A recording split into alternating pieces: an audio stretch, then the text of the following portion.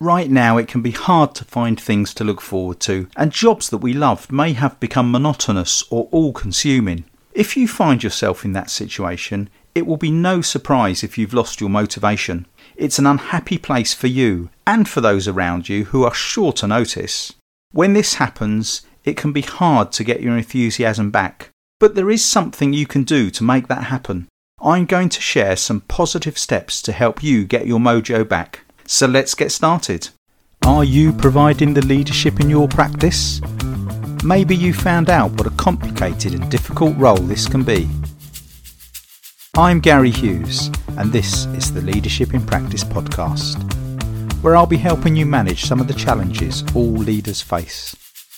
I'll be giving you ideas and tools and helping you understand how you can be a better leader of your practice.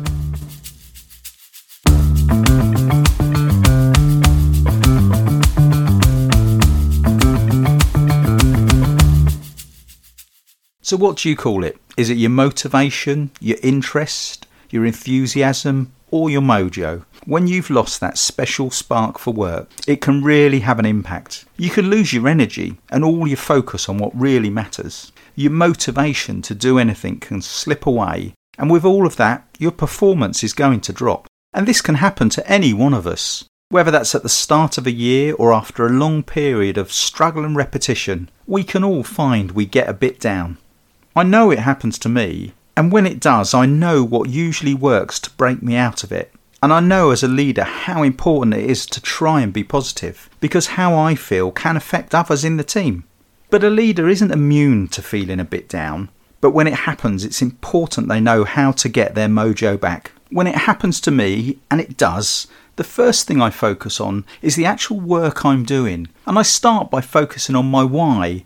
What are the things that I'm really passionate about? And I can often find that actually what I've ended up doing are not those things that are really important to me, but actually all my time is spent doing what is required or necessary. So I try and go back to those things that I'm really passionate about. For you, that might be the patients and the services, or maybe it's the strategy and the business of the practice, or maybe it's training and developing others. But the important thing is go back to what you're passionate about.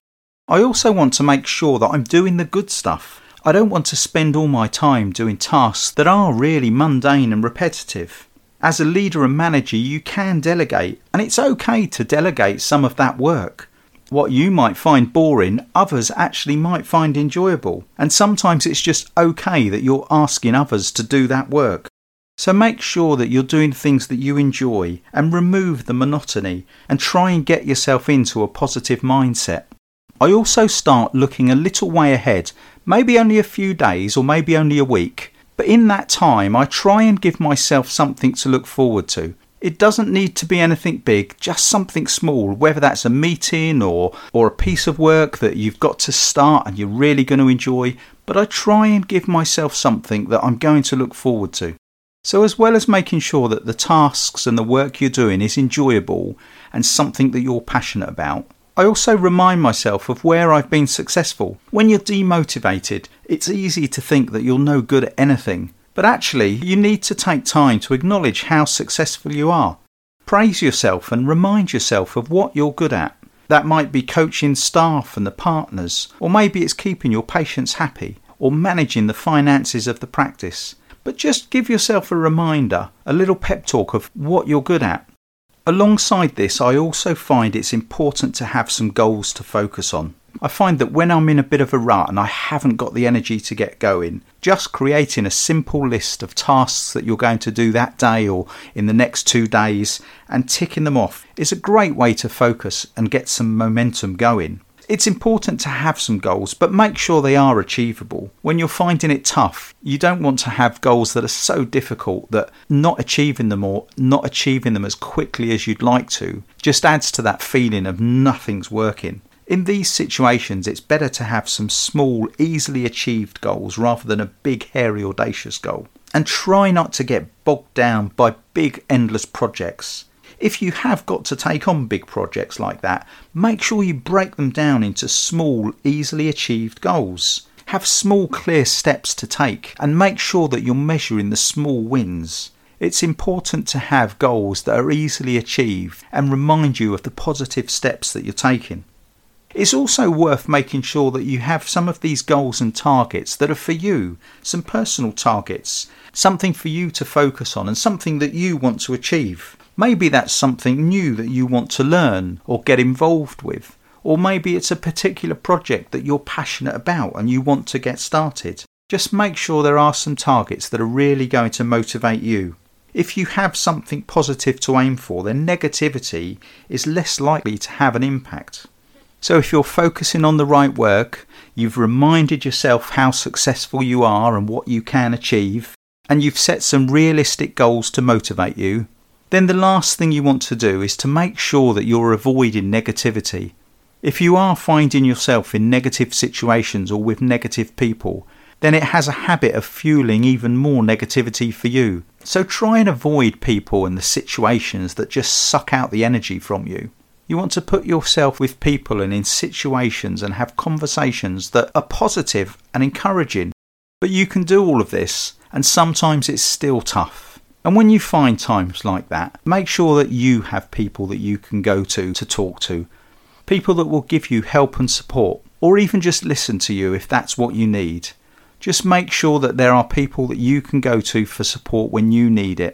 And you also want to make sure that you don't spend too much time alone. It's easy when we're feeling a bit demotivated and lacking energy to try and hide away, but actually it's better to get out and talk to people. Sometimes just doing that can give you a little lift and help you get back in a positive frame of mind. So at times we all have a reason to lack motivation. And if you're the manager or the leader, it's something that actually not only affects you, but it's going to affect those around you too. So when you feel it happening, you want to be able to take some action so you can get back on a positive track.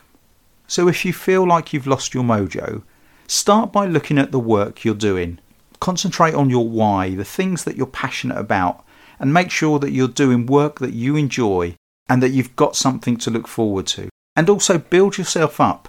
Remind yourself what you're good at and all the successes you've had in the past. And alongside this, make sure you set some goals to get some positive momentum. You want them to be small and easily achieved, and not big, hard to achieve goals that could just fuel that lack of motivation. Have some personal goals too, something that are really meaningful and important to you. And finally, avoid negativity and any situation that's going to fuel your own negative feelings and suck away the energy. And don't close yourself away, but mix with others and make sure that you've got support when you need it. If you are lacking energy, focus or interest, you can do something about it. Give it a try and you might just get your mojo back. Thank you for listening to this Leadership in Practice podcast. You can find even more ideas and tools to help you improve your leadership in my book, Leadership in Practice, and my blogs posted on LinkedIn. If you'd like help with a leadership challenge, contact me at gary@leadershipinpractice.co.uk. Connect with me on LinkedIn or head on over to www.leadershipinpractice.co.uk. It'll be great to connect with you. If you want to be a regular listener to the show, the easiest way is to subscribe on iTunes.